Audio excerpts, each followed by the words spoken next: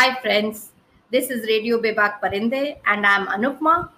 Today we are going to talk about how to make the universe conspire for us. Yeah, that's interesting and that's true also that we can make the universe work for us to give us what we want. So first principle of how to get what you want from the universe, we will be discussing a proverb today called don't count your eggs before they are hatched. Yes, you've heard it many times and people keep telling you again and again, don't keep counting your eggs before they are hatched, because the implied meaning is that what if they don't hatch at all? You're going to be disappointed, so better not to put yourself in a situation where you get disappointed.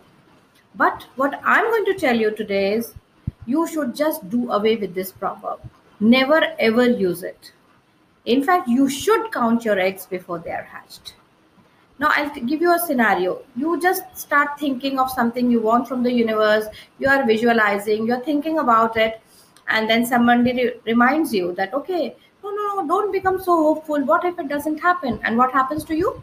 Your thought process changes from optimistic to fearful and insecure. We start wondering, oh my God, what if it doesn't happen? We start fearing that we will lose it. We will lose it even before we have got it. I mean, isn't that funny? We are all the time worried in any case about losing things or losing people or losing anything which we already have. But here we start worrying about losing what we don't really have right now. So the whole focus shifts from being optimistic and being positive to being fearful and insecure. And what does that do? The universe gets the signal that you are sending waves and vibrations of insecurity and fear, and the universe starts giving you that. And then you say, oh my God, look, everybody was right. We shouldn't have counted our eggs before they were hatched. But exactly the reverse is true.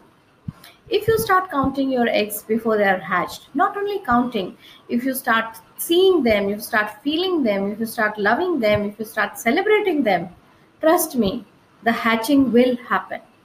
So from now on, count your eggs before they are hatched every time. See you.